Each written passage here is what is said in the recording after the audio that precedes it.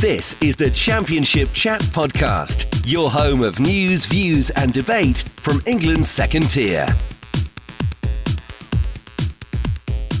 Hello and welcome to the latest episode of the Championship Chat Podcast. I'm your host Elliot Jackson, and as always I'm joined by my trusty lieutenant George Smith. George, how are you doing? Not too bad, mate, not bad. How's things with you? Yes, good, thank you. Been a busy old week with 2 games, 2 press conferences and transfer deadline day on Thursday, so it's been a very busy week, but we've got a free week next week in the Championship, which I'm looking forward to. Chance to take stock and reflect a little bit more on how the start of the season's gone. But no, I'm all good, mate. How are you? Yeah, not bad, not bad. Watched Wednesday dish up a bit of a dire performance on Saturday, but they're entitled to an off day. So aside from that, all good. Can't complain too much. Just glad the transfer window's out of the way. Yeah, me too. Absolutely. As always, a reminder to make sure you're subscribed to this podcast feed, which you can find on all your usual platforms, and make sure you're following us on Twitter and Instagram at ChampChatPod24. Big thank you, as always, to our sponsors, Cards Accepted, for supporting the podcast this season. If you're looking to take card payments with no contract or monthly fees, visit cardsaccepted.co.uk. They provide a discount on the RRP of all SumUp devices, so make sure you go and check them out.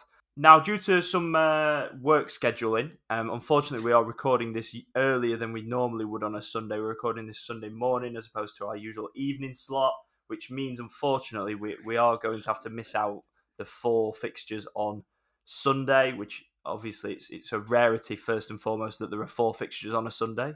Oh, is it 3? Sorry, 3 fixtures and 1 tomorrow? We're missing 4 though, aren't we? Yeah, 1 on Monday night. So we're missing the 3 Sunday fixtures and 1 on Monday night, unfortunately.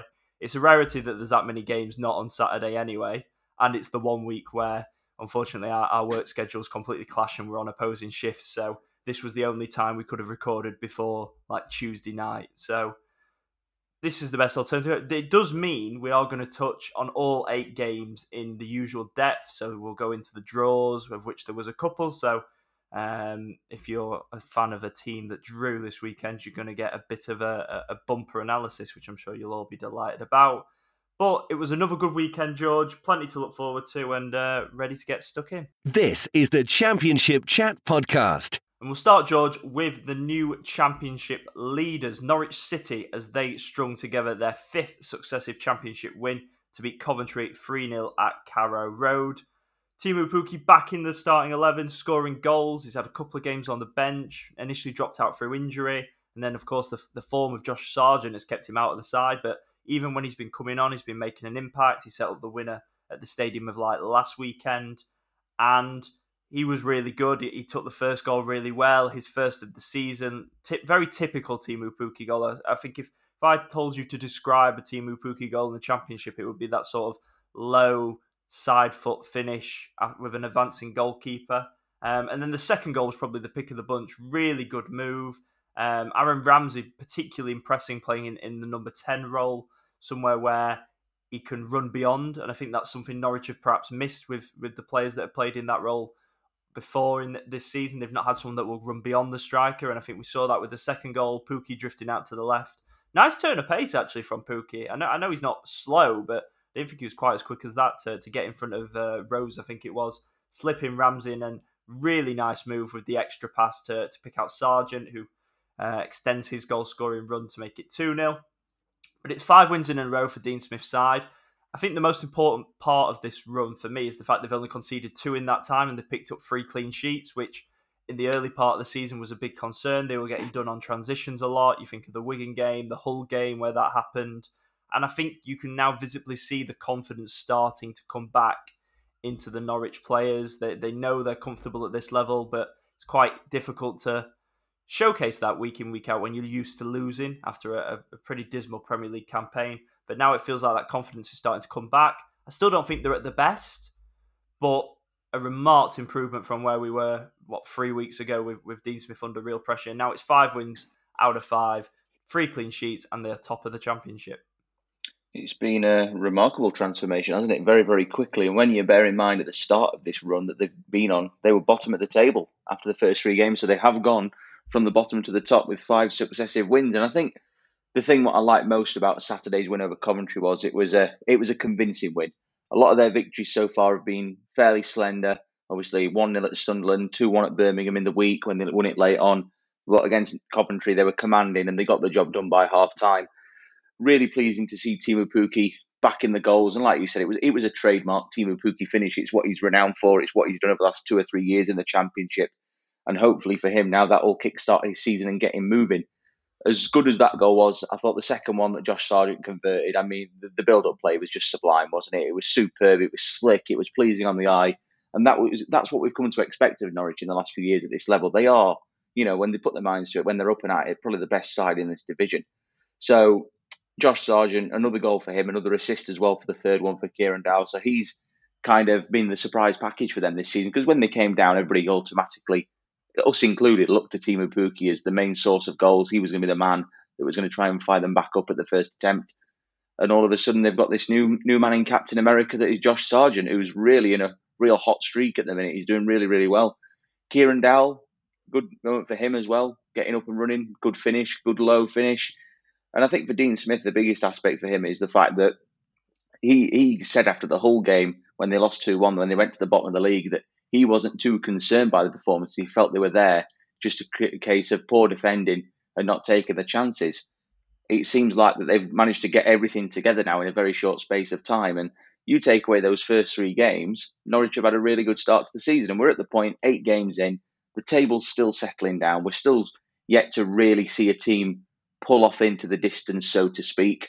As we record on Sunday morning, Sheffield United, if they win their game at Hull Sunday afternoon, they'll go back to the top of the table and will be the leading contenders into next weekend. So it's going to change all the time at the minute. It's still settling and things like that. But Norwich, I think they can be very pleased. 5 wins in a row at this level. We know how difficult it is to achieve. Regardless of who you are, it's not an easy task.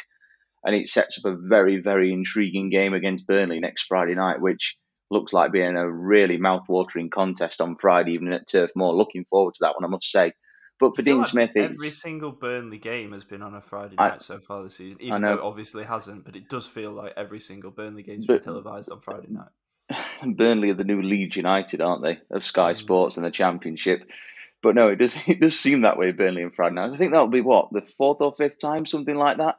Definitely at least 4th. Yeah, Huddersfield, Watford, West Brom, Brom. yeah, with the fourth out of their opening 9 games come Friday. So Sky have clearly got the Vincent Company loving. But to be fair, with the football they're producing, I can see why. We'll talk about that later on. But for Norwich, they've turned things around. They're looking confident. And the fact that, as I said at the start of this little spiel, the fact that they won commandingly on Saturday, they were convincing, they were comfortable, and they got the job done. So for Dean Smith, a lot to be positive about. And, the transfer window's done. He's got his squad together now. Onwards and upwards. We spoke last week about Coventry, and we both quite unanimously said we weren't concerned. I am a little bit more concerned than I was 7 days ago with the 2 results that they've just produced, particularly the one in midweek, I would say, against Preston. It's 1 win in 5 for them. I'd say I'm a little bit more concerned. He tried to shake up the starting 11 a little bit with a different team selection. He left Gyökeres and Matty Godden on the bench, went with Casey Palmer and Tyler Walker up front. Didn't work, if I'm being completely honest. I'm a little bit more concerned than I was this time last week, but I still think they'll be fine. I'm not predicting they'll go down or anything, but they do need to get some points on the board pretty sharpish. And I think you're starting to see now the real effects of the fact that they've missed 3 home games, because other teams, when you start hitting the 6, 7, 8 game mark, I feel like that's when the natural fitness and your best sort of football can come out, because you're naturally fit and you're able to do, you're able to get around the pitch. I do think Coventry are now looking like they are a little bit behind. It's not very Coventry-like to go over and get their tummies tickled in the way that they were at Carrow Road on Saturday. That's just not a Coventry sort of performance for me. Equally, I thought, losing 1-0 at home against Preston, they're just not very Coventry-like results, particularly getting, so comfortably dispatched as they were against Norwich. Yeah, I would agree with that. I mean, they have been put at a disadvantage with the no home games, haven't they? It's a very unprecedented situation that they found themselves in at the start of this season, and that is bound to have impacted what they've done so far. Because when you think back to the first game of the season at Sunderland, that second half, Coventry played really, really well. They could have won that game quite easily. I was really impressed by them. Me too. And then obviously a few days later, we found out the game against Rotherham was postponed, and it's all kind of unravelled from that point onwards. So at that point, say at the point of the Sunderland game, everything was normal in their world. Everything was, new season. They were preparing for a home game after that, and everything obviously has unravelled since then. Let's not forget they obviously had to play a Carabao Cup game at Burton's ground as well. They got thumped by Bristol City in that, so they've played one game in their stadium since the end of last season. It's bound to have an impact. But I think when you look at the results that they've had, they blew a 2-0 lead at Millwall. Same score at Hull 3-2. Beaten finally back at home 1-0 by Preston, obviously hadn't conceded a goal up until that point. Not an easy task. Norwich, they've got into a stride recently and have been still unbeaten at home. So they've not had the easiest of fixture lists. Hull had won every game at home so far as well. So It that does make me in think, that though, that respect, clearly Mark Robbins can't be that pleased, or he wouldn't have tried no, to shake up the team as much as he did, because definitely that's not. just not Coventry's best team, is it? No, it's not at all. To leave both of your main source of goals out of the team is a very bold decision, particularly at a team like Norwich, where you've got to take your chances when they come your way. So it is a little bit concerning. I think it is concerning as well the fact that obviously they've gone 2 games now without a goal. They are bottom of the league, but they obviously have played fewer games than everybody else. So you've got to factor in that. And they've only had one game at home. And like I said, the opponents they've had away from home, they've all been tough opponents in different variations, such as Sunderland. They were having to play the occasion, their first game back in the Championship. Millwall, never an easy place to go. Hull have won every home game so far as we record this. And Norwich are, flying high at the top of the table. So in that respect, they've not had it easy. But at the same time, 1 point from their first 5 games is not very good, regardless of who you've played. It's disappointing. It's underwhelming. And considering that after what they did last season, they were right to have feelings that they could mount a playoff push this season. It's certainly not the start they would have wanted. And Mark Robbins is bound to be a little concerned because, he was not saying it's over for him, not by any stretch of the imagination, but it felt like they were onto something last season, like they were going to be kicking on this year. And to be bottom after 5 games, it is going to have an impact on the players. You're going to look at that table, and people say you shouldn't look at the table until 10 games in, but regardless of how many games you've played, you don't want to be at the bottom of the league. No chance. You don't want to be propping it up.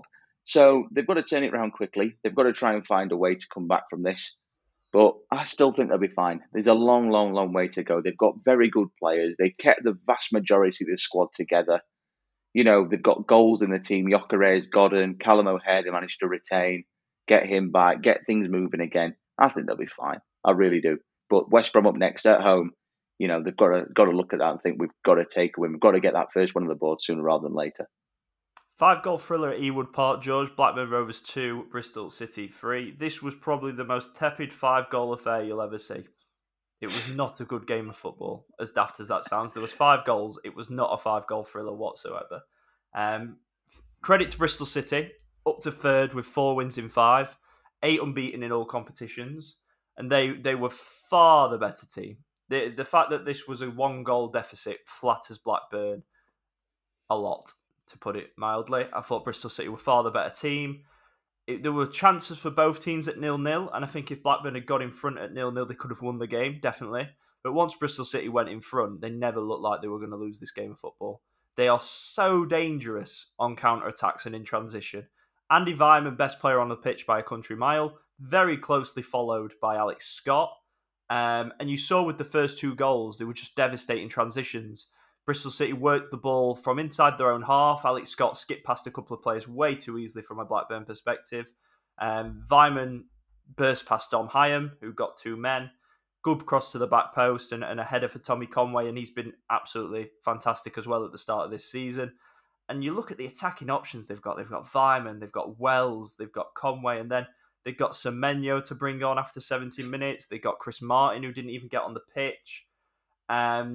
Nahki Wells obviously got a couple. He got a brace.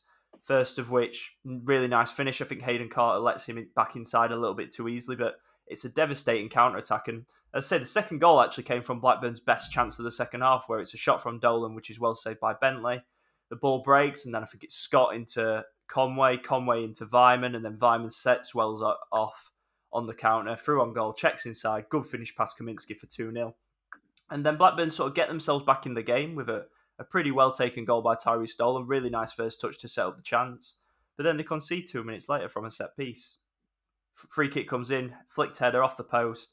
Thought Kaminsky had saved it. It was a bit confusing at the time as to what had been blown for, because Naismith put the ball in, but the whistle had definitely gone before Naismith scored. But it was Nahki Wells' rebound that had actually crossed the line. For Bristol City, so much to like, and I think Nigel Pearson, in his post-match assessment, you could see that he's starting to really enjoy working with this group. I'd say Vyman's such a talent. He's definitely up there with the best players in the Championship.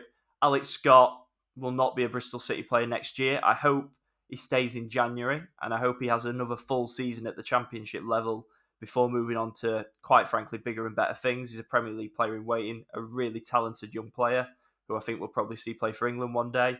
And the thing about Scott that particularly I like over the course of watching him and covering him, he can play so many different positions for such a young player.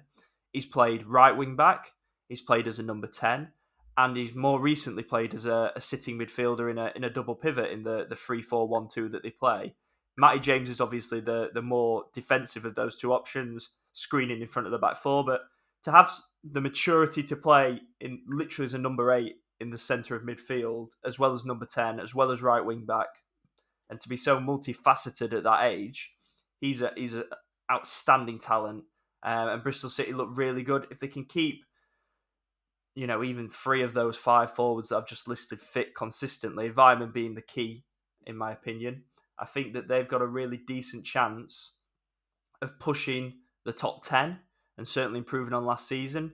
What I would say still as a concern is Blackburn didn't really threaten all game, no real sustained periods of attack, and yet still scored 2 goals. And that's still going to be the slight question mark that hangs over Bristol City. But going forward, they are electric. Bristol City, for me, are threatening to become the surprise package already, really, really quickly. And there is so much to like about what Nigel Pearson has done because, last season we were talking about, and, even 2 or 3 weeks ago, we were talking about how they've got to score 3 or 4 goals just to ensure they can win a game because they're so poor at the back. Yeah, they conceded 2 on Saturday at Ewood Park, but let's just not forget the run that Blackburn are currently on. I'm just going to reel on a few stats now. 8 games unbeaten in all competitions, 4 wins in the last 5 championship matches, back-to-back league wins, and they're now up to 3rd in the table as we record this. It's unbelievable. It really is, considering they had a really, lackluster start to the season. Obviously, lost at Hull on the opening day. Then they lost the second game as well to Sunderland. It's been a really poor start from their perspective. But since then, they've not looked back. They've been absolutely brilliant. And you talk about the attacking options that they've got there. It's unbelievable the range and the quality that Nigel Pearson is getting out of these players. And I just want to point this out. Tommy Conway, Andreas Weimann, Nahki Wells, and Antoine Semenyo, the 4 you consider as Bristol City's main men, the main architects in chief. 17 goals between those 4 already in all competitions. Been injured for most of the season. Yeah. Andreas Weimann, 4 goals, 4 assists. Tommy Conway, 6 goals, 2 assists. The opening week, the last weekend of July, Tommy Conway, me and you probably would have never even heard of him. He has burst onto the scene in quite remarkable fashion. He took his goal so well at the weekend. Nahki Wells, likewise, his first one for Bristol City, second. Vyman, obviously, the architect of both of them. And I think the pleasing thing is now that Bristol City is showing is, obviously, even though Vyman's creating them, they're not relying on him and him alone to put the ball in the net. They've got other options. Wells has really kicked on in the last couple of weeks, to be fair to him. He's really come back into the fore. And we know what Nahki Wells is capable of. He's a good player at this level. He's scored a lot of goals in the Championship in his career. So I think Nigel Pearson is really onto something. He's blooding these young players coming through the ranks, and they have slotted in so well. The summer signings, Cal Naismith, we said what a brilliant signing it was. We're starting to see the impact he's having now. And they've recruited from lower down the chain. Obviously, Mark Sykes came in, Kane Wilson came in during the summer. So it is a case of they are beginning to implement that philosophy and the route they want to go down.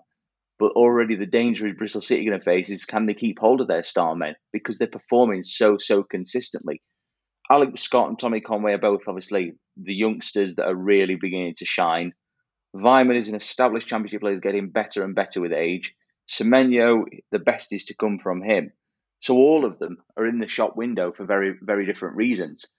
So I think you've got to be mightily impressed with what Bristol City are doing. I mean, the fact that they lost their first 2 games and have gone unbeaten since then, it shows what a turnaround they've had. And to have gone from 23rd to 3rd in the space of 3 weeks is just remarkable, really. They've been on a brilliant run. And you look at what they're capable of, and Nigel Pearson, I was a little bit suspect about him last season. I thought, has he lost his magic? Because we know what a good manager he is, but he never really seemed to be able to get anything consistent out of this group of players.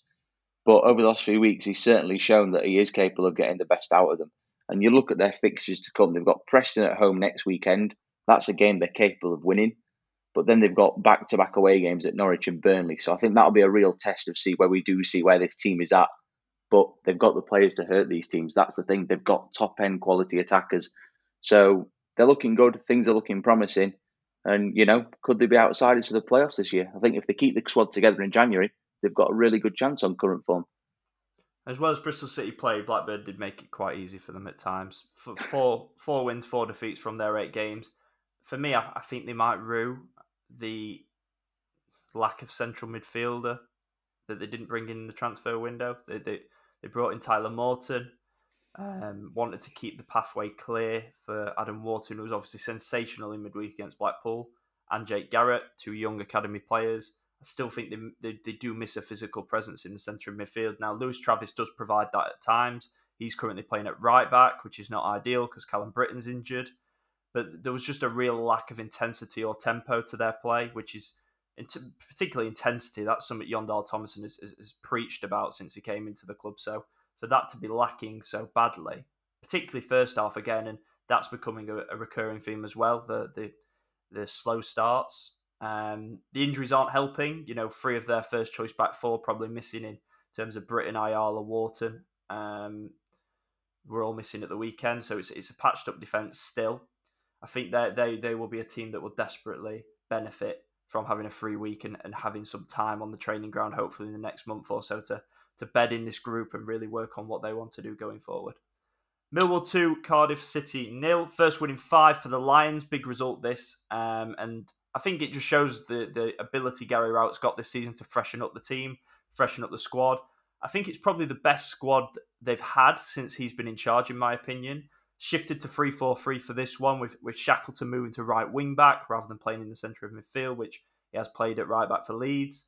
And then the 2 subs getting the goals. Charlie Cresswell with a header, pretty similar to the brace he got on opening day against Stoke, and Benica Phobie with a nice individual goal off the bench as well. He's got a lot of good options, as I say. I think it's the best squad that Gary Rowett's had. He's got the ability to chop and change.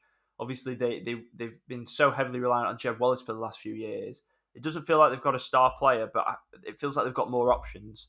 They started with Tyler Bury, and they've got Fleming, they've got Phobie, Bradshaw, Mason Bennett as well. They've got different options. George Honeyman, they can mix up that sort of 3 that play at the top of the pitch, whether it's a number 10 and 2 strikers or 1 striker and 2 number 10s as it was at the weekend. They can mix that up. They can freshen up the midfield as well with Saville, Mitchell, Shackleton, Evans at times. So I think that will benefit Millwall when they are going through a poorer run, which they recently were, that they can make changes rather than it having to be the same players going out every single week. So big win this for Millwall at the Den.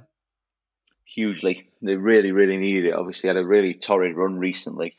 3 games, no goals scored, 3 defeats. It was a challenge for Gary Rowett, but they've come through it. They've got a 2-0 win on the board, and Charlie Cresswell, the unlikely hero, a goal and an assist. You wouldn't have expected him to do that at the weekend, would you? And, he's obviously found himself in the right place at the right time to convert that first one. And Benica Phobie produced a moment of magic for the second to get off the mark for his first of the season. He desperately needed that goal.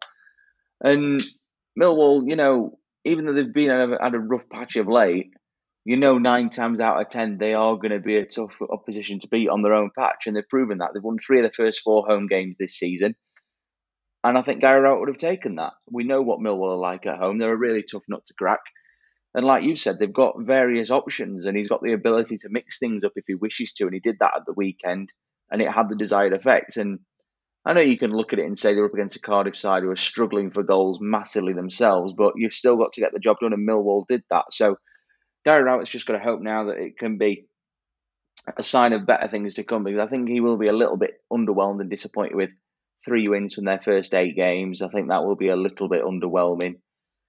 But they've got to try and find a way now to win away from home, haven't they? That's the big problem that Millwall face. They've had 4 away games this season. They've only collected 1 point. So it's clear where the problem lies, because we know how good they are at the Den. Obviously, they had a blip against Reading last weekend, but they've won 3 of their first 4 at home.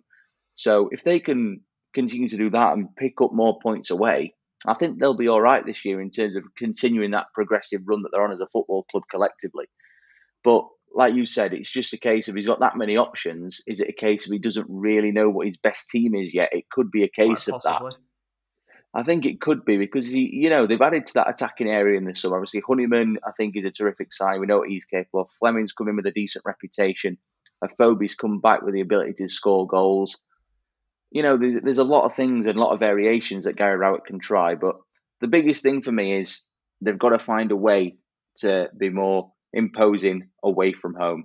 Obviously, they were on the cusp of defeat at Swansea. Let's not forget they could have lost all 4 away games. It was only for 2 own goals in injury time that they salvaged a point from that one. So they've got to find a way to improve away because at home, generally, they are a really good side. So it's clear where Millwall's problem lies. So a good win for them at the weekend, but important not to get too carried away because obviously away from home, they're not so good, unfortunately.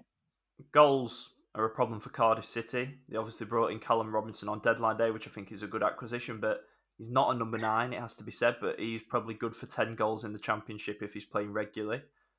Probably will play off the left, maybe, with O'Dowd or Ojo on the opposite side. Probably good for 10 goals, maybe, but he's not the number 9 they probably wanted.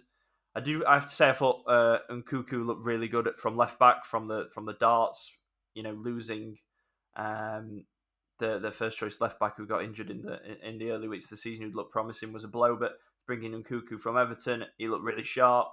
But Cardiff, again, it's goals, isn't it? That's still a concern, and I'm not convinced they've definitely solved that issue in the transfer market yet. No, I agree with that. I agree with you. Callum Robinson, I think, is a really good sign. I think Cardiff have done well to get him, to be honest. I'm surprised more clubs, with respect that you expect to compete higher up the ladder this year, haven't, managed to win the race for his signature. So I think it's a really good signing, but he's not an out-and-out striker that Steve Morrison has been craving all summer long. He's more of a winger, isn't he? Even though he is capable of chipping in with goals, there's no doubt about that. But it's 4 goals scored in the first 8 games now, and it's 5 games without a win. It is a little bit concerning, especially when they got off to a relatively good start, beating Norwich, beating Birmingham in their opening 3 games. It's been downhill ever since. So it's clear where the problem lies. But unfortunately for Steve Morrison now, unless they can pick up a free agent from somewhere, that problem of being without that recognised out-and-out number 9 who's a top-level player at this level is going to persist until January. So I don't think for 2 minutes it's a case of a lack of trying. I just think it's a case of the market is obviously so competitive for a striker towards the end of the window, which it is. So it feels like they've missed a trick or been unsuccessful in their efforts to get somebody through the door. I do think Robinson's a good signing. I've always liked him. I think he's a really good player at this level, but they've gone all summer without really bringing in a recognisable number 9. And that is a problem for Cardiff, considering they let James Collins go in the summer and Vassell went as well, even though obviously he didn't have the best record in the Championship, but it was still obviously an alternative option. So for Cardiff, they've got to find a way to, make the best of Callum Robinson. I think he's going to be their main outlet, isn't he? He's going to be their main threat up front now to try and make things happen. But it's a problem that is going to persist. And for Cardiff now, you look at their upcoming fixtures. They've got Hull at home, Middlesbrough away, Huddersfield away, Burnley at home. It's not an easy set of fixtures to come. So for Steve Morrison, he's got to find a way to make the most of what he's got and get points on the board. And as I say, unless a free agent crops up, he can't do anything about it until January. It does feel like Cardiff might be one of those teams that have got a really good home record that keeps them out of any real bother, but a pretty horrific away record. That's how I think things are shaping up already from their early games. Preston North End 0, Birmingham City 1. This was a huge win for Birmingham, as we touched on the pod last week. The feel-good factor against their decent-ish start, certainly for the first 2 or 3 games, that was pretty quickly disapparating, really. But a 1-0 win at Preston, which I don't think anyone really saw coming. It was both of our bankers last week. That went well. They have had a good week, Birmingham, because it's been a good deadline day, signing Hannibal on loan from Manchester United and getting Tahiti Chong on a permanent. They did ride their luck at times, I did think. I'm not sure it was a foul by Troy Parrott for the equaliser, but the whistle might have gone before he put it in fairness. But a good win nonetheless, and some grit, some determination. And I liked the look of the starting 11 more in a 3-4-1-2 with Chong behind two strikers in Deeney and Hogan. Hannibal obviously will give them more quality in the final third as well. And having a fit Christian Bielik will be a big boost for them. He came in for his first start. By all accounts, he was one of the best performers. And we know what a quality player he is at championship level if he can stay fit. So a really good week, I think, really, for Birmingham after, two or three really bad ones and a much needed lift for the club in general.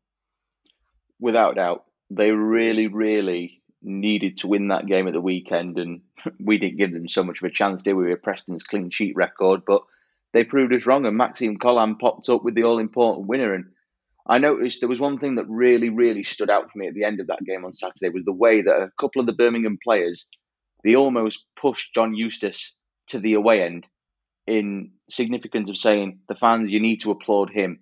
He's masterminded this win.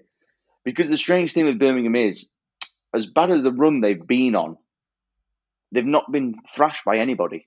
That's the weird thing. And people always look to Birmingham as being a side that are going to struggle season after season. But nobody's thrashed them yet this season, have they? Aside from Rotherham and Norwich, nobody else has put more than one goal past them. And the Norwich defeat only came as the result of late on an added time in midweek. So the question is about Birmingham, really. Have they been that bad, or have they just been a shade unlucky at times? Like you say, the recruitment in the latter stage of the window was really good. Tahiti Chong, I'm sorry, but he was never ever going to cut it at Manchester United. It's the perfect move for all parties to have got him in on a permanent. The Birmingham fans absolutely adored him last season. They said he was. I remember seeing one. I think it was after when he destroyed Luton. I think it might have been his first or second game, something like that, away from home. And they were saying that he was one of the best players they'd ever seen in the Birmingham shirt. And obviously, injuries scuppered his long term ability to carry that form on last season. We really saw, didn't we? Birmingham started. He was such a big influence on that Birmingham team, and we Yeah. saw the Oh, decline God, in yeah. Birmingham as soon as he got Yeah. injured. Yeah, we did. He is a really good operator at this level, and he is a bit of a luxury player, and I think he needs to put an arm around him. At Manchester United, I think they'd got Eustace could high do hopes that, for though. him, but it never got to the stage at Man United where you knew he was going to be a part of their plans for the future. He's not good enough for the top end of the Premier League. Harney-Ball, on the other hand, I think that is a really, really good signing. Manchester United, as you know, obviously I cover Man United day in, day out for work. The club have got really, really high aspirations for him. He's a real, real talent, and I'm excited to see how he gets on. It's the first time that they've sent him out on loan, and this is an opportunity for him to really kick on and show what he's capable of. Eric Ten Hag is a big fan of him. I remember when Ralph Rangnick came in last year, on his first day, he immediately raised him to the first team training rather than the under-23s. He got him involved in the first team straight away. So United see something in him, and for Birmingham, they've got a really good chance to see something special this season with him. So, it's been a good week or so, as you say, and it's capped off with a victory. They finally ended Preston's clean sheet run, which I did begin to wonder was ever going to end. Absolutely remarkable achievement, I must admit. I mean, I know you can talk about the lack of goals, which is a huge concern for Preston, but to have kept 7 clean sheets out of 7, that is a Bit remarkable silly, isn't it, achievement. really? It's a bit It's silly. unbelievable. It really is unbelievable. But at the other end, Ryan Lowe must be beginning to get worried now. It's a real concern that they've only mastered 2 goals in 8 games, yet to score at home. It's a bizarre situation, and it is actually bordering really funny, but not in a funny way sort of thing. Preston fans will not be finding it funny, that's for sure. They'll begin to get sick of it. But Unbelievable kind of funny. it's just it's just unique, isn't it? I've never experienced anything like it. I It's think really Ryan strange. Lowe looked at data and underlying stats and XG and thought, "Nah, we're not having any of that," because they're just outliers, aren't they? Like this, they're It's so weird. outperforming their XG against and so underperforming their XG for. Obviously, the Emil Reece Jakobsen speculation hasn't helped. He's not really played. Went back into the team finally at the weekend. I don't know how Troy Parrott's not scored a goal yet. He's got one of the highest individual XGs in the championship, and I just think he's been a bit unlucky, really. I don't think he's been, that snatching at his chances too much. As I say, I think the goal he scored against Birmingham probably should have stood, albeit I'm not sure when the whistle went, so maybe Birmingham fans would say that, but I think he's been very unlucky. But, it's got to be a concern when they've scored 2 goals all season and none at home. It's really strange, isn't it? It is bizarre. It's a unique situation that we're unlikely to see again. But I mean, for Freddie Woodman, he's not had a bad start to the season. 7 clean sheets in 8. I'm sure he'd have taken that, but I'm sure he would have preferred it with a few more points on the board in threes. So it's a strange situation. Preston have got to find a way. And I thought after the win at Coventry, I thought that was going to inspire them, to really open up and kick on and get their season properly moving.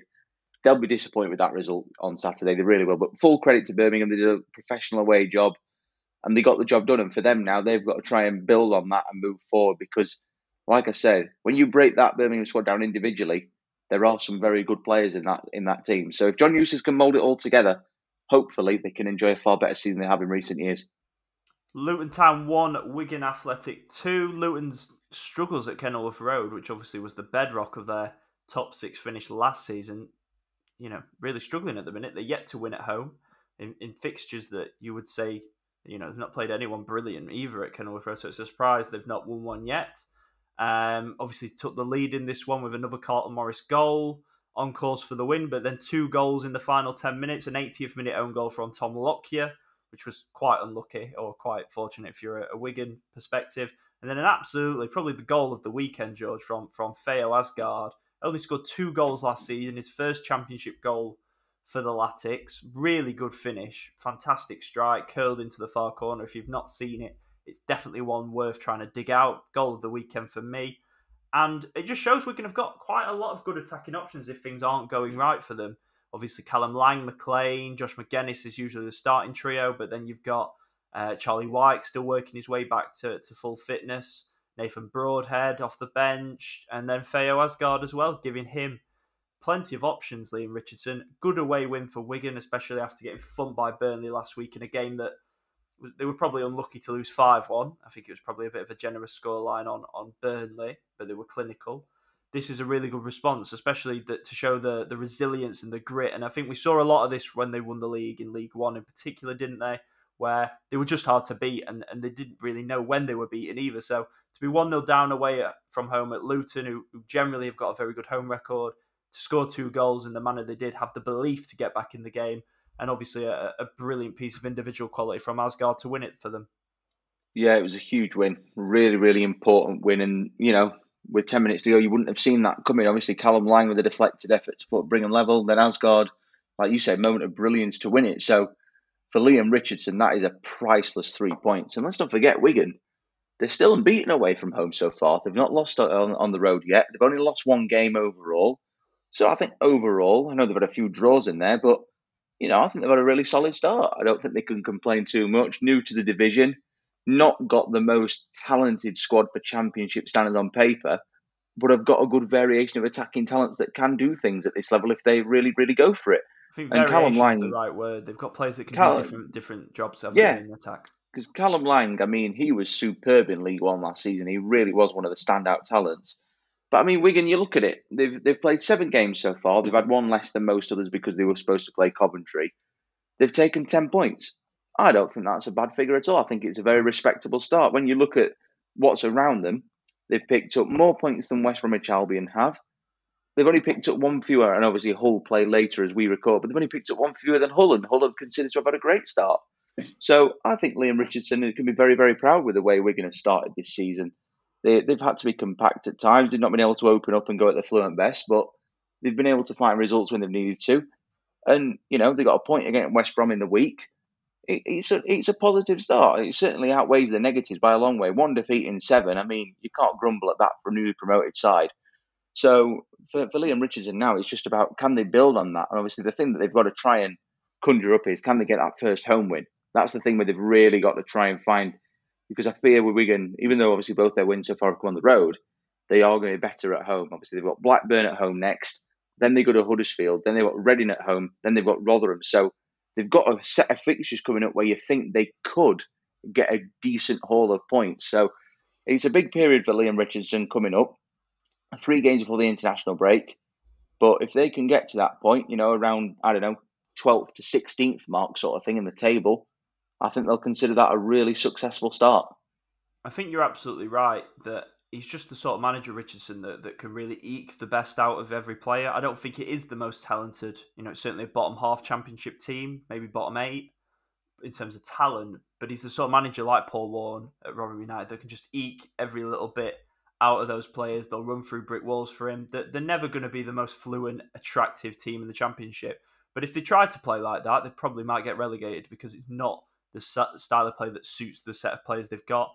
And he gets the most out of them. And they certainly don't play bad football by any means. So really good start for Wigan. I completely agree with you. And they'll be hoping to get a few more points on the board in those upcoming fixtures. Swansea City 1 at QPR 0. Now I've got a bit of a rant coming, George, because my biggest pet hate in football was on display at the Liberty Stadium, or the Go Swansea.com on, then. stadium as it now is. Why do referees need football players to chuck themselves to the ground to give penalties? It absolutely Who knows? does my head in, because Chris Willock is fouled by Ben Cabango after about 7 minutes. It's a penalty, it's a foul, and it's a red card. And because Chris Willock doesn't chuck himself to the ground, because, let's be fair, just because someone's pulling your shirt, it doesn't make you fall over, does it? But because he hasn't fallen to the ground, he doesn't get the decision, and it should be a penalty and a red card. What if you don't want players to chuck themselves about, which I don't, and I'm not talking about diving either, because that's a separate issue, but players that go down under minimal contact, but it is a foul, but they chuck themselves down, and everyone's like, oh, why did they throw themselves to the ground? This is why. Because referees, for some reason, won't give fouls even if you stood up. Now, if it's outside the box, they do. Because how many times do we see players run, someone pulls them back on the halfway line, they're still stood up, but the foul gets given? Why does that change in the penalty area? It makes no sense. And that's why players chuck themselves to the ground under minimal contact. And I'm not talking about diving, as I say, that's different, where there's no contact. But that was a foul. But it equally was a foul that was not enough to knock someone over. But because he's not gone to ground, he doesn't get it. And it's a red card and a penalty. And that completely changes the course of the game. Now, on a separate note, Swansea deserved to win the game. They were the better team.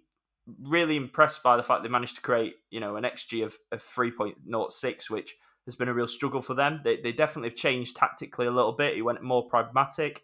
Swansea only have 45% possession, which is obviously unheard of for them. And it's been a good week with 4 points. Joe Perreault back in the goals with a goal in midweek and the winner here. Separate issue. Swansea probably did deserve to win the game. They were the better team. Nice to see Russell Martin deviating a little bit, because the recent tactics haven't worked this season, have they? Particularly at home. They were 7 without a win at home. Hadn't gone 8 without a win at home since 2013 when they were in the Premier League. So credit to him for changing the style. But if I was QPR, and I thought Mick Beale was pretty measured, if I'm being completely honest. I thought it was quite understated about the decision, because you'd be furious, no matter how your team's played, after 7 minutes, or it was certainly in the first 10 minutes, for you to have a penalty turned down that's a Stonewall penalty and a red card, because he's not tried to play the ball. It's definitely a red card. There's no double jeopardy. It's a game-changing decision, and it's a pet hate of mine, because people complain about players chucking themselves to the ground, but equally they're not doing anything to help it by giving fouls when players stay on their feet. Well, I think you've just about covered every point there. Do I really need to say much more other than let's face it, it's been a disastrous weekend for refereeing across the board. The Premier League's seen some incredibly dubious decisions, and we saw another one in the Championship. I mean, Chris Willock goes down, it's penalty. But why does he need to go down? If he goes down, in my opinion, he looks an idiot for going down. Correct, that's the point. He will look an idiot for going down, because even though there's a clear tug, it's a foul, he's going to get absolutely ribbed and ripped to pieces for going down and looking like a total fool. But why does he need to go down? The referee's got a decent view of it. It's a penalty. I can understand why Mick Beale's really angry, because, like you said, it probably changes the whole complexion of the game. QPR may go on and win the game. Take that decision out of it, moving on to the football aspect. Swansea fully deserved to win the game. Probably their best showing of the season so far, I thought. Certainly much improved compared to what we've seen. Joel Perreault obviously missed the penalty, and you thought it's going to be another one of those days for them. But then he answers the call, and buries a really good finish the second time. So he'll be pleased. He's finally finding a bit of form at last. That was another bad decision, actually, wasn't it? It wasn't a penalty either. It came off It was just It wasn't a penalty. Just a shambles of an afternoon, really, wasn't it? Across the board, everywhere. But, I mean, let's be honest. Swansea, they've took some time to get going. It's been a disappointing start. It's been underwhelming. But they're slowly beginning to kick into some sort of rhythm. And for Russell Martin, he knows that he's fortunate enough when fit and firing and up and at it. He's probably got one of the best strike force in the league in Obafemi and Pirot. He got a lot of goals last season, went under the radar for me, didn't get enough credit for what they did. So hopefully it's a sign of things to come. But for Mick Beale and QPR, they can feel aggrieved. But on the overall balance of the game, they didn't do enough. Definitely. A couple of draws. West Brom 1, Burnley 1 was the Friday night game. Dramatic finish. Now, this was a bit of a weird one for me because I thought West Brom were the better team. Vincent Kompany thought West Brom were the better team. But I don't really know how Burnley didn't win. Because they went 1-0 up, definite penalty, good finish from Jay Rodriguez. Cherlinov misses a glorious chance where he hits the inside of the post after being put clean through one-on-one. And they should have had a stonewall penalty for a handball by Dara O'Shea. So Burnley could have easily scored 3 goals. And yet Vincent Kompany and Steve Bruce all agree that West Brom probably were the better team and deserved to win it. So that was a weird juxtaposition. Good to see West Brom giving a chance to someone further down the pyramid in Brandon Thomas Asante. It's probably something they've not done enough. Look down the lower reaches, around £300,000, I believe they've paid to sign him from Salford City. And he's going to be an alternative off the bench. I don't expect him to start 30 championship games. You know, they've got Carlon Grant. Daryl Dike will be back in probably 6 to 8 weeks. But he's someone who could come off the bench and he might be able to make a little bit of a name for himself. And it was a good poacher's effort. I have to say, I think John Swift deserves a lot of credit. It's a really good ball in the dying seconds to show the composure and quality. Literally the 98th minute to put a ball in like that. He deserves credit for that. That's why they brought him in. Comes off Connor Roberts, who doesn't defend it brilliantly, but it's a good finish. It's a poacher's strike from Thomas Asante. And, you know, Steve Bruce wanted a striker. I think we all expected it to be a loan from a Premier League club where he's got a few connections rather than them dipping down the leagues. You know, someone that we don't know can do it at championship level, but we don't know they can't either. He's got certainly some attributes to suggest that he could be a championship player. So it was just a nice footballing story for them to go for him and not really a Steve Bruce or West Brom thing to do. So I like they booked the trend that way and he instantly rewarded them with a 98th minute equaliser. Indeed, he did. He certainly wasted no time, did he? And, you know, he's one of these players that's come in and you don't really know an awful lot about him, what he could do at this level. He could be, Are you saying you've not watched the Salford documentaries? No. He could be, let's be honest, you never know. He could be the next Jamie Vardy. Let's see if he takes off like that. But it's a really good start. I mean, what more can you ask for from on your debut, getting a goal in dramatic circumstances like that against a Burnley side who are going to be up there come the end of the season, you would think. I didn't see the game in full on Friday night, I must admit. I didn't watch any of it. I've seen the highlights. And like you said, it looked like Burnley, from what I saw, were the better team. But obviously, that's proven not to be the case by not obviously seeing the full game. Obviously, the first goal, it's a clear penalty, no doubt about it. What a pass it is by Muric. Excellent control and touch by Teller to bring it down. Talk to me about that touch, George. Yeah, it was superb. And I'll tell you something, Nathan Teller is threatening to be one of, for me, already on the evidence and the form he's producing, is one of the signings of the summer. He's looking really, really promising and really lively. And I think Vincent Kompany's played a bit of a masterstroke bringing him into the club. But overall, Burnley looked the better side. They should have had a penalty, no doubt about it, for the Dara O'Shea handball. I couldn't believe when I saw the highlights of that wasn't given. And again, another dubious decision this weekend across the 4 divisions. But West Brom, to their credit, they didn't refuse to give up. And they kept going and going and going and got their rewards in the end. And they've managed to claim a point, which, you know, it's better than a defeat. It could be a valuable point come the end of the season. But overall, it's been an uninspiring start for West Brom, really, hasn't it? But their performances have deserved more than what they've got. Definitely. I've seen a fair bit of West Brom so far. And the game that always stands out for me was the 1-1 draw with Watford back at the start of the season, where I thought they were absolutely superb that night and drew 1-1. So Steve Bruce is at the minute being killed by the draws. They've played 8 games, but they've only lost 1 and they've only won 1. So 6 draws already. They're becoming the new Millwall of the Championship draw specialists.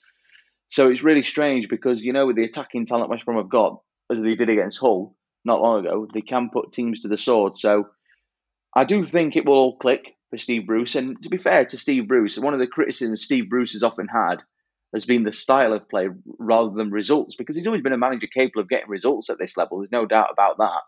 But it seems to be the other way around for him this time, in the fact that the performances are there and the football's, you know, it's of a decent standard. but they just can't seem to win games. It's a strange situation, but I do think with the players West Brom have got, Steve Bruce is a vastly experienced manager. They will turn things round. I'm sure of that. And as I say, the Burnley performance was proof in the pudding that they've got the capability of competing with the very best in this league. So you look ahead to their next crop of fixtures: Coventry away, Birmingham at home, Norwich away. Big games to come, but you fear they've got to get 3 points in that home game against Birmingham. That is a must. Local derby and all that, but they've got to win the game. They need to start turning the Hawthorns into a place where they're going to get wins on the board. Yeah, absolutely. And then just finally, Rotherham United 1, Watford 1. Rotherham still unbeaten in the Championship. Really, really good form, particularly at the New York Stadium. And Richard Wood can't stop scoring. Richard Wood is more befitting of Chris Wood right now, with 4 goals already this season. An opportunist header. And Rotherham, good value again. Good equaliser from Bayo. It was a nice move down the left from Watford. And in fairness, they did need to thank Victor Johansson for a really good save to keep out an Asprilla shot. But Rotherham just consistently proving they are currently playing at a championship level team, which is not something they've managed to do that often in the last 3 attempts of staying up. But despite probably having the weakest squad maybe of these last 4 seasons on paper, they're clearly proving that wrong. As I say, some good additions that we spoke about last week, like Grant Hall, Cameron Humphreys, Cohen Bramall's been good as well. And Benny and Washington still causing problems at the top end of the pitch. So, there's been some good teams that have gone to Rotherham, and equally some decent sides they've been away to, and they've still not lost. No, certainly not. And I mean, the Richard Wood fairy tale just lives on and on and on, doesn't it? It's unbelievable. 4 goals already for him. And I'll tell you something, he took that header against Watford so well. A striker would have been proud of that. It was a brilliant header. But Rotherham, I mean, they're defying all odds, aren't they? I know they've had the blip in the week with the 3-0 defeat at Sunderland. But overall, I mean, what a start for Paul Warne's side. They've really, really done very, very well. They've taken 10 points in the first 7, just like Wigan. Identical record to them. So it seems like the new clubs are adapting really, really well. It's really surprising. And Rotherham, I think the fact that they managed to retain their key players at the end of the window, Barlaser, Wiles, Ogbene, that's really confidence boosting for the whole group, the whole club, Paul Warne. And like I've said, Paul Warne is probably one of the most popular managers in English football. And you do want him to do well. He deserves it. And albeit 7 games in, they're looking far more comfortable with the demands of the Championship than they were the last few times they've been in the division. So there is cause for optimism at Rotherham this time. They look really good. And, if you've got Richard Wood chipping in with goals, there's a genuine chance that anything can happen, isn't there? I mean, it's unbelievable. I couldn't believe when I saw he scored again yesterday. I thought, wow, he's done it again. 4 in 3 home games. Absolutely unreal. So I think the biggest thing for Rotherham is they've just got to find a way to be able to put that ball in the net a little bit more. That's the only thing. Obviously, they got the 4 against Reading, but aside from that, they've not really been overly convincing in front of goal. That's the only criticism. Defensively, they don't look too bad. Overall, though, 12th in the league after 7 games. Perfect start. I realised I just said Rotherham are unbeaten. I forgot they got whooped 3-0 in the week by Sunderland, in which they were second best. But still, Aren't you silly? You're disproving Tony Mowbray there. I am. Disgraceful. I am. So apologies to Tony, Sunderland, and all the fans that I've deeply upset in the last 20 seconds. But yeah, really good start to Rotherham. And that rounds off this weekend's action. This is the Championship Chat Podcast. Going to move on for our shocks and bankers now, George, as always, to round off the pod. What are you going for next weekend's action? Well, we've certainly got plenty of fixtures to choose from on Saturday. Looks good this coming weekend. 11 of the 12 games, 3 o'clock on a Saturday, just how football should be. So for my banker this weekend... Brexit on me. I'm going with British football tradition, mate. I'm going for my banker. I've got to go for Sheffield United at home to Rotherham. I know I've just said Rotherham have had a really good start, but the Blades at home... You're going to have whiplash they've been on relentless. that U-turn. They've been relentless, haven't they, at home, United? They really have. They've won every home game so far. They've put Reading to the sword in midweek. So I'm going to go for Sheffield United as my banker for this coming weekend. Shock. I've struggled to pick one out, I must be honest. But I'm going to go quite bold. I'm going to go for Huddersfield to win away at QPR. Huddersfield, obviously, as we record this, have got a game Sunday afternoon. They could get a win against Blackpool to give them a little bit of momentum. But I've seen signs in the last few weeks that they are beginning to adjust under Danny Schofield. There's been improvements there. QPR, for me, the most hit and miss team in the Championship. 1 week they're brilliant, the next week they're really off it. So, going to go bold. Going to go for Huddersfield as my shock for this coming weekend. I've got two entirely different ones to you, which is always nice. My banker, I'm going for Bristol City to beat Preston at home. Preston obviously don't score goals, although if they're going to score goals, Bristol City's probably the team they'll manage it against. But I just think, even though Preston have been obviously watertight at the back generally this season, I think Bristol City's front three, I was so impressed with them on Saturday. Maybe a bit of recency bias from the fact I saw them in the flesh yesterday, but I think Vyman, Semenyo, Conway, Wells, I just think it looks like a home win for me. So Bristol City to beat Preston at home. And then my shock, I'm going to go for Cardiff to beat Hull. Because as I say, although I have concerns about where the goals will come from Cardiff, and I think we both do, I do think they're going to be a team that probably might have the most stark contrast between home and away form. Because I do think in pretty much all the games they've played, they've been the best team at home. Beat West Brom, should have beat Preston, and I'm trying to think of the other games. Who did they beat beat Bristol City? Birmingham. Birmingham, that's the game I'm thinking of. It was Birmingham, yeah, when Philodine Bedant scored, yeah. They've been the best team in all three of those home games so far, and I think that their home form will continue to be a source of points for them. So I think Cardiff to beat Hull at home is going to be my shock, and Bristol City to beat Preston North End at home is my banker. And that rounds off this week's episode of the Championship Chat podcast. Please make sure you subscribe to this podcast feed wherever you get your podcasts from, and you'll get the latest episode from us every single week. Follow us on Twitter and Instagram at ChampChatPod242. A huge thanks, as always, to our sponsors, Cards Accepted, for their support. Please make sure you go and check them out at cardsaccepted.co.uk for all your needs. And thanks for listening to this week's episode. As always, we'll catch you again for another episode of the Championship Chat podcast. This is the Championship Chat podcast, your home of news, views and debate from England's second tier.